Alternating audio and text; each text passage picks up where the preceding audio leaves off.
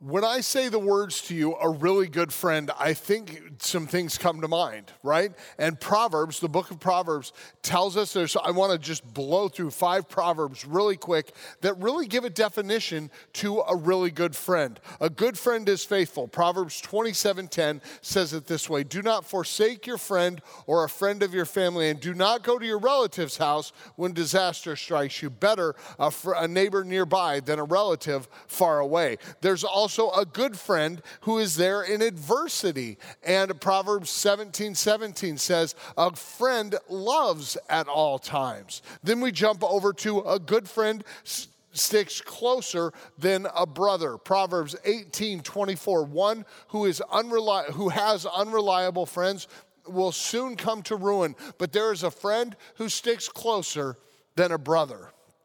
A good friend always tells the truth. Proverbs 27, verse 6. Wounds from a friend can be trusted, but an enemy multiplies kisses. Oh, like hide that one. That is really good. I love that one. That one really always, I hold on to that because I think there's just a real truth to it, because a friend will always do the tough thing. A good friend lifts you up and they encourage you. Perfume and incense bring joy to the heart, and the pleasantness of a friend springs from their heartfelt advice. It's pretty easy to define and to know what a good friend is, but I want to flip to the inverse. I want to look at it from another angle. I want to look at it from this angle. A really lame friend. Ever had one of those? Yeah, you have. And here's the thing. There's a few people who could say, I've been a really lame friend to them. We've all had lame friends, and we've all been lame friends. There's friendships I lament because I wasn't a good friend. I wasn't, I was selfish or self-centered. I wasn't always a good friend in all my relationships. So we can look and talk about a really lame friend. But here's the thing I want to do today. I want to tell you a story of an incredibly lame friend who I would say failed on all accounts to a good friend of his. It's hard to listen to this and not feel uneasy, because this person who betrayed their friend was raised up by them. They were in a go-nowhere career, and they weren't going to be ever known or heard of or anything, but this person raised them up to a place of, I would say, to a place of great honor. They didn't know how high the honor was that they had been given. And when the opportunity came, they talked really big game. You know, I hear people talk a really big game sometimes. They'll say stuff like, I've never quit, or I won't quit on you. I'm here, I'm these different things. And they talk this big game. And this guy was one of those. He talked a really big game. He had a, kind of an alligator mouth and a canary's, legs. He didn't have any backup to it, because when his friend needed him, he ran away. He ran away. And then, even worse than that, when his friend was all alone and standing before people who wanted to kill him, he denied him. Hey, weren't you with that guy who's on trial right now? No, he said, I don't know the man. Another person, hey, you're a Galilean. You know this guy who's on trial. You know him, right? No, I've never heard of the guy. Another person says, I've seen you with him, and he swore at them. He cursed at them and says, I do not know that man. He was a lame friend, and his friend would go on to die an excruciating death, and he wouldn't be there.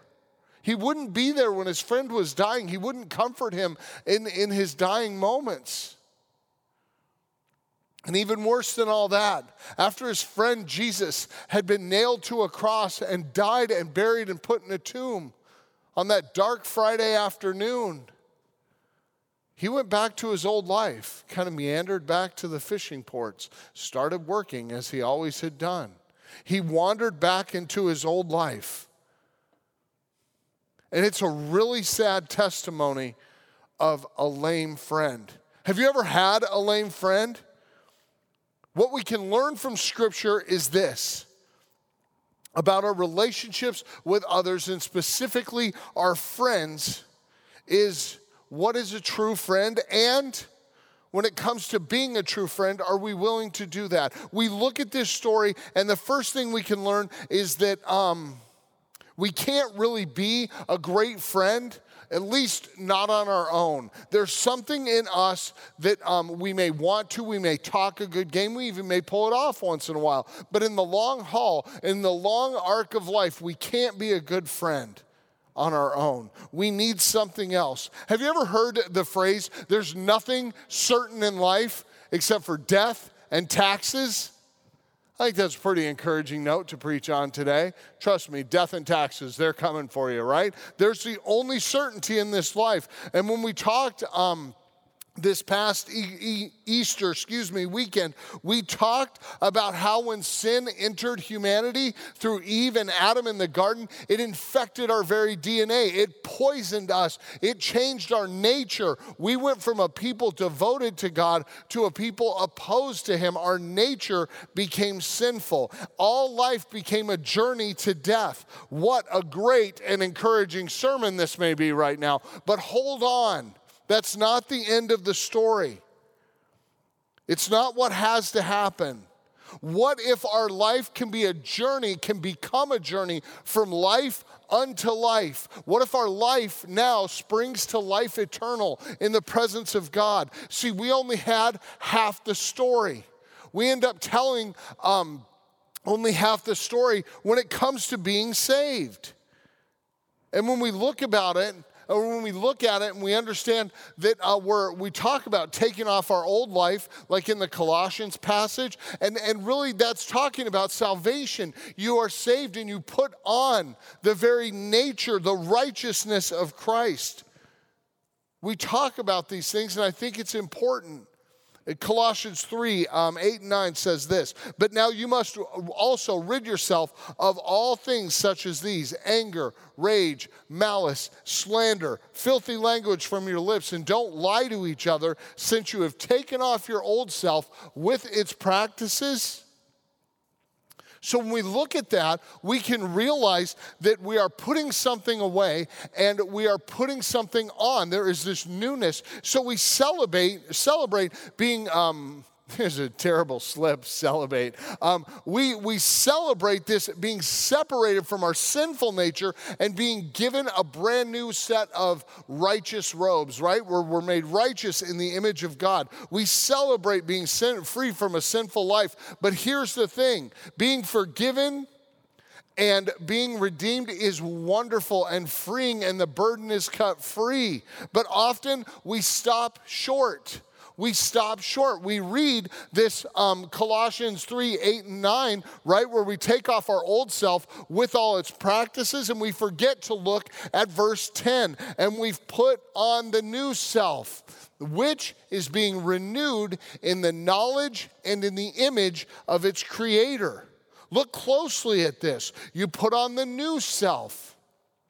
So you're saved, but now you're putting on the new self. We are brand new, which is being renewed, continually renewed. This is, I think it's, I'm super not a mathematician. No one's surprised at that. But I think pi is one of those numbers that runs on in infinity, right? It just goes on. And this renewal is like that. It's one of those ongoing numbers that just keeps going. Our renewal is continual. It's not just a one-time renewal. All our sin is forgiven, yes, but there is a renewal of us that begins to take place that we need to lean into. It is not that you realize how sinful you are, get new clothes from Jesus, and then try really hard not to mess them up, right? I don't know about you, but when I was little, sometimes, I remember when I was very little, I had a suit for church, which was awesome. And it was gray, and I looked awesome in it. And I had a little clip-on tie, and the message was always the same. Buddy, don't get dirty. And what would I do? Oh, I got so dirty. I love me to play when I was little, playing in the dirt and different things. There's a great story about me and some fire ants. I sat on a pile of fire ants. I just wasn't clean as a child. I liked to play and get dirty. And here's the thing. When I was little and I would get dirty in that, my mom would clean it, but I lived in fear of, not in fear, but I didn't want to get it dirty. but I had this kind of pulling in me to go and play. And here's what I know in this. When we look at ourselves, we receive Christ's righteousness like a garment over our life. And we can, as Christians, be like, okay, I cannot get this thing messy. I have to, and we feel like we can't, that we're not forgiven both presently, and that Christ's blood flows ahead and forgives us of all sin. We're going to make mistakes. You're not trying hard not to just mess them up. You are given new robes to wear, and they are being renewed and renewed and renewed in the knowledge and in the image of their Creator. You're not walking around trying not to mess up. You're walking around fully alive in your new nature. You're not worried that you're going to tick God off. You're worried about pleasing the heart of God in the life you live. Your life takes on this renewed aspect. Every day it's renewed. It's renewed. Like, ask your grandparents about the milkman when you were little. It was this crazy tradition where you would set out these glass bottles in a little carrier on your front porch, and in the morning, the milkman would come and pick them up and set 4 new little bottles down. Every day, your bottles were renewed, right? That's what we're talking about. It's taking and the renewal, the constant renewal, the provision of God in Christ for us is complete. It happens at salvation, but it also happens in our renewal. Colossians 3:10, and having put on the new self, which is being renewed in the knowledge and the image of its Creator. We say this a lot here. Let Scripture interpret Scripture. There is no better way to understand what God is saying than to let Scripture speak and give wisdom to Scripture. It's the Word of God. So it's infinitely wise, and it will speak into itself and give us something to hold on to. So sometimes when I look at something and I wonder what it means, I will cross-reference it with different scriptures to see if Scripture speaks a truth into it. And I haven't found an example where it doesn't. Scripture always speaks back. And so with the text we've been looking at is Colossians chapter 3. Over the past 7 weeks, we've been in Colossians chapter 3. And it's this wonderful chapter in the book that Paul wrote to the church in Colossae. And at the beginning of this letter that Paul had written to the church in Colossae, there is this scripture, Colossians 1, verse 9. I believe it helps maybe interpret a little bit of what is being said in Colossians 3:10. For when it says, put on the new self, which is being renewed in the knowledge and the image of its Creator. So if we say kind of what does that mean? Check this out, Colossians 1:9. For this reason, since the day we heard about you, Paul said, we have not stopped praying for you. And we continually ask God to fill you with the knowledge of His will through all wisdom and understanding. This is it. That the Spirit gives, the Holy Spirit of God, the Spirit of God promised to us by Jesus Himself. The Spirit of God, which when you look into the Greek of how Jesus defined the Spirit, is an advocate, a counselor, but a Spirit that really gives itself one mandate: to make clear and to illuminate who Jesus was, the accomplished work He did, and to renew us. He renews us. So when we look at this, we can ask the question, after reading that scripture, that God will fill you with the knowledge of His will through all wisdom and understanding that the Spirit gives. What kind of knowledge? What kind of knowledge are we looking for in this? Knowledge of God's will. Remember, I said last week, we want to please the heart of God, His desires becoming our desires. So the Spirit fills us with the knowledge of God's will through all wisdom and understanding that the Spirit gives. This is the renewal part, church. This is the part that comes alive. When you receive Jesus and your old nature is put to death, which baptism is the perfect example. You're baptized into the death of Christ in order to be raised up into new life eternal in Christ. Putting away anger, this is what it says in Colossians 3. Anger, rage, malice, slander, filthy language from your lips, and lying to one another. And you put on the new self, which is Christ's righteousness. You are not earning your way into heaven. You've been given the gift of salvation, and you're putting on, think of putting on Christ's robes. You are putting on his righteousness. You are putting on his clothing. And you are being seen in the lens of who he is, not who you are. You have been forgiven by him. He has given, donated, offered at great cost you his righteousness. He has offered it to you. So if we're clothed in the righteousness of Christ, we get to learn, hear this. I feel like one thing that misses in the church so often is we feel like you become a Christian and whap, you have it all together. That's a lie.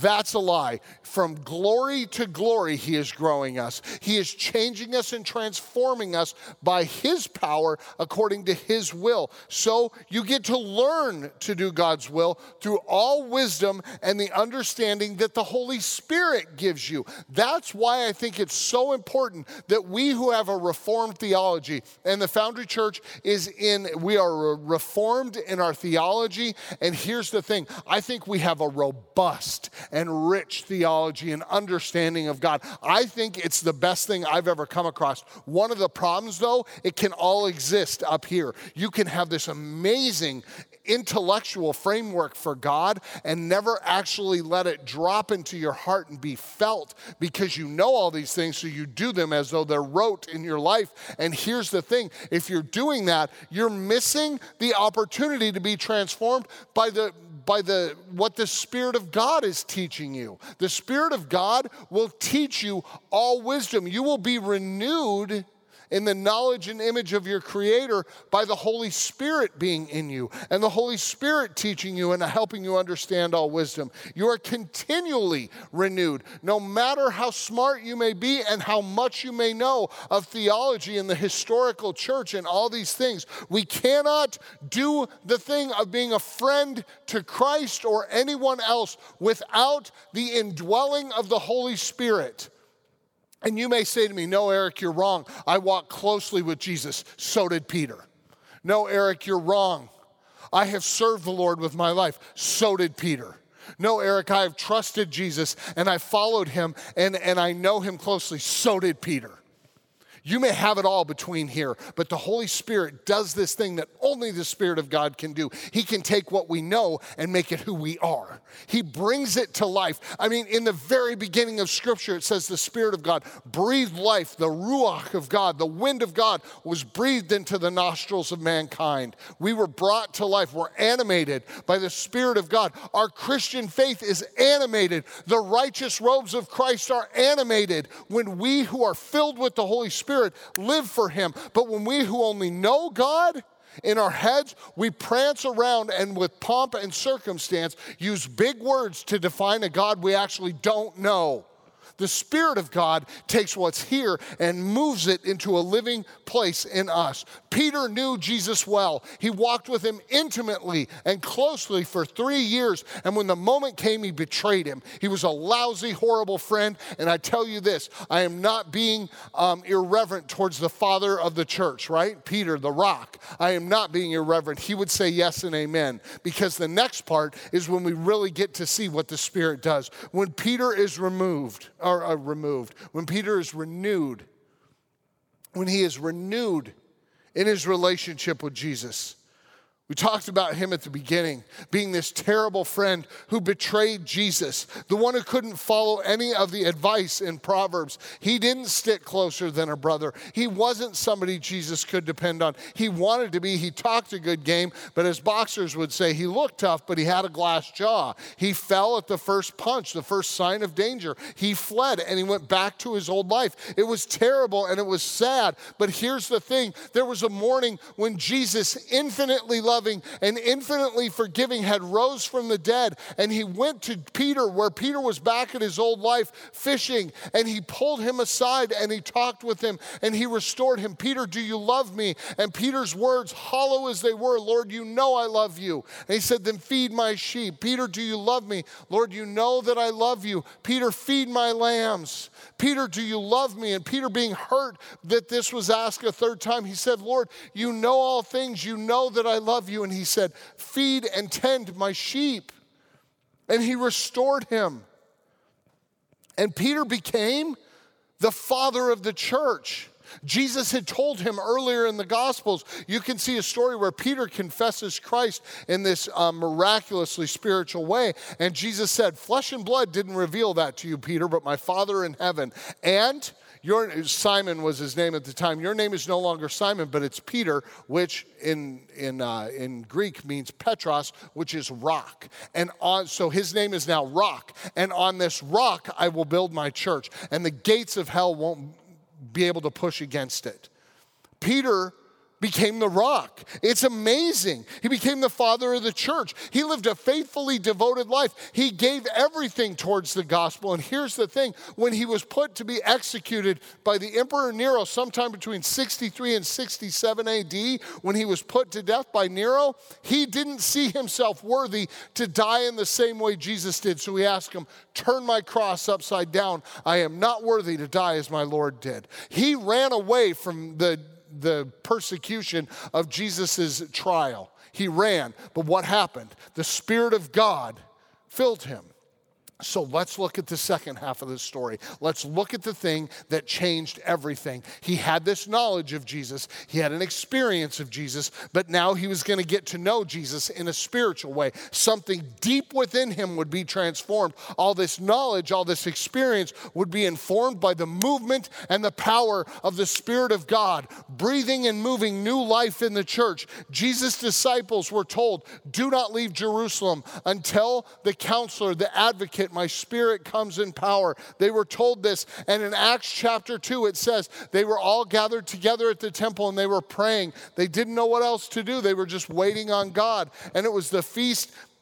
It was Pentecost, 50 days after Jesus had been crucified. So we're sitting in this moment of Pentecost, a high holy day on the Jewish calendar. There's some different feasts that were going on. I'm not going to talk about that. But they're sitting there. The temple was full. A lot of people from around the world were there for this particular pilgrim feast weekend. And the Spirit of God rushed like a mighty wind, woof, into the church. And all these believers are filled with the Spirit, and tongues of fire descend.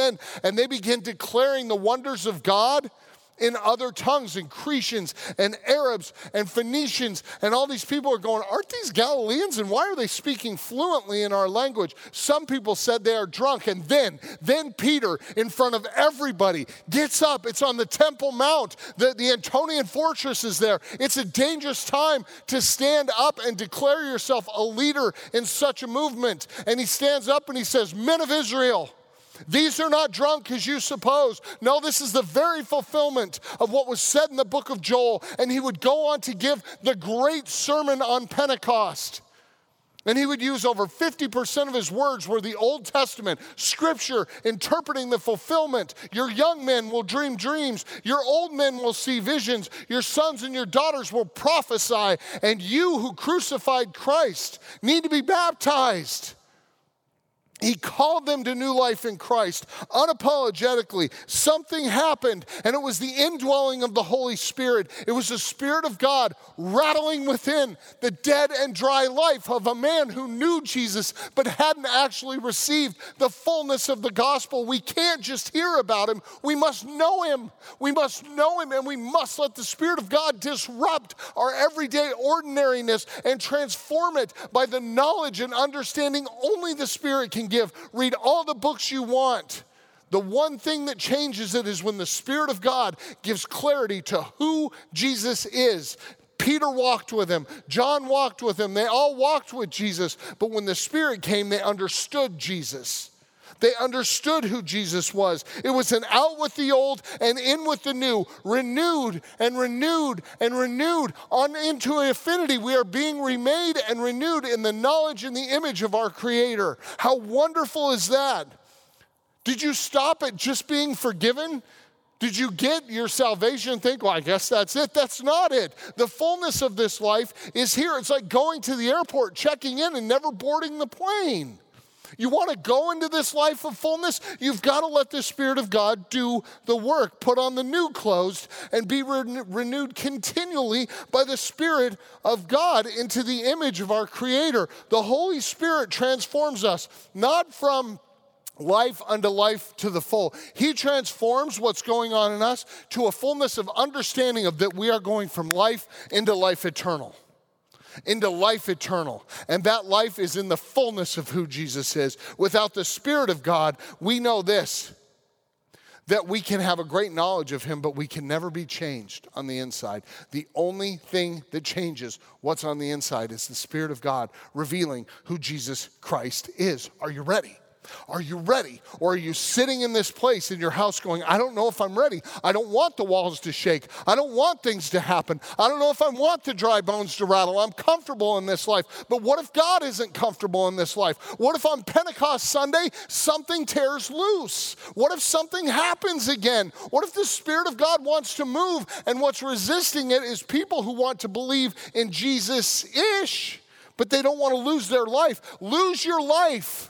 Put on the righteousness of Christ and be renewed day in and day out. Let the dry bones rattle. It's out of Ezekiel, where God shows him a valley of dry bones, and God brings back to life what was fully dead. You may be dead inside, but nothing will ever be impossible for the Spirit of God by the power of Jesus. Church, hear me when I say this. This is the thing that we must be. We are reformed through and through, but my goodness, we are Pentecostal. We are a church filled with the Holy Spirit. And if people want to speak in tongues, let the tongues of fire descend. If there's going to be prophecy and miracles, let it happen. Let it happen for the glory of no man, no woman, but one, Jesus Christ. That's the work of the Spirit. The work of the Spirit will always glorify the one whom we confess, whom we love. His name is Jesus Christ. He is our Lord and our Savior. And I hope that you're ready to let yourself do more than just know about him. I hope you're ready to let the dry bones rattle. Lord Jesus Christ, we, your church, are expectant. And we wait like the church of the very first disciples. And God, without your Spirit, we are just lost. So we will wait for the power of God to descend on us and transform us for the pleasure and the glory and the purposes of the one, the Lord Jesus Christ, in whose name we pray. Amen. There's this guy named Nicky and his wife Pippa, clearly, they're British, and he started Alpha. And he talked about the Spirit of God, and he helped people who don't understand it see it in a clear way, and I love what he said. And I want to tell you this because I don't know what just happened in your house. I don't know if the wall shook. I don't know if some tears just fell out of your eyes. I don't know if you felt something you've never felt before. I don't know what happened. I just know this, that the way Nicky explained it made perfect sense. He talked about when you get in a circle and you all hold hands, and then two people on opposite sides of this little electrical crank hold the live ends, one positive, one negative, and then you crank that electricity up, and it electrocutes, not mildly, it electrocutes the whole circle of people because it creates a circuit, a current, right? And he said this, it's the same energy moving through all the people, but all the people have a different response. Some shriek, some are like laughing, some just kind of make weird sounds. Some people drop. They can't take it. They're blah, blah, and they just kind of, they melt. They don't like it. Some people are very uncomfortable. You're going to have different reactions. And I will say this. I'm a biblical Pentecostal. And your reaction will be according to how it moves through you. I don't know how you'll react to the Spirit of God. I don't know how you'll respond. Some people stand there and like, wow, this is weird. And they don't have a huge outward reaction, but the Spirit's still moving. Don't judge everything on the reaction. Don't judge it all on the reaction, but know this, that if we want the energy and the life of the church to be in the church, then you who are the church better be inviting the Holy Spirit of God to fill you. Fill me, Spirit of God. He will make you uncomfortable in your life. He will help you walk away from old practices. Remember, you take off those old practices and you put on the new, and day after day it is being renewed in the knowledge and image of its creator by the power of the Holy Spirit, the Spirit of God, whose sole purpose is to reveal and clarify the work of Christ deep within us. He's our advocate. He's our counselor. And he's on the move. What's the response? The response we will have to the Spirit of God will glorify the one whom we confess. And the one in whose name I bless you with as you go today. May the Lord Jesus Christ bless you and keep you. May he cause his face to shine upon you and be gracious to you. May he turn his face towards you and give you his peace. In the name of the Father, Son, and Holy Spirit. Amen. Maybe you should just send us some of the stories of what happened. I'm excited to see what Pentecost means for you now. Grace and peace.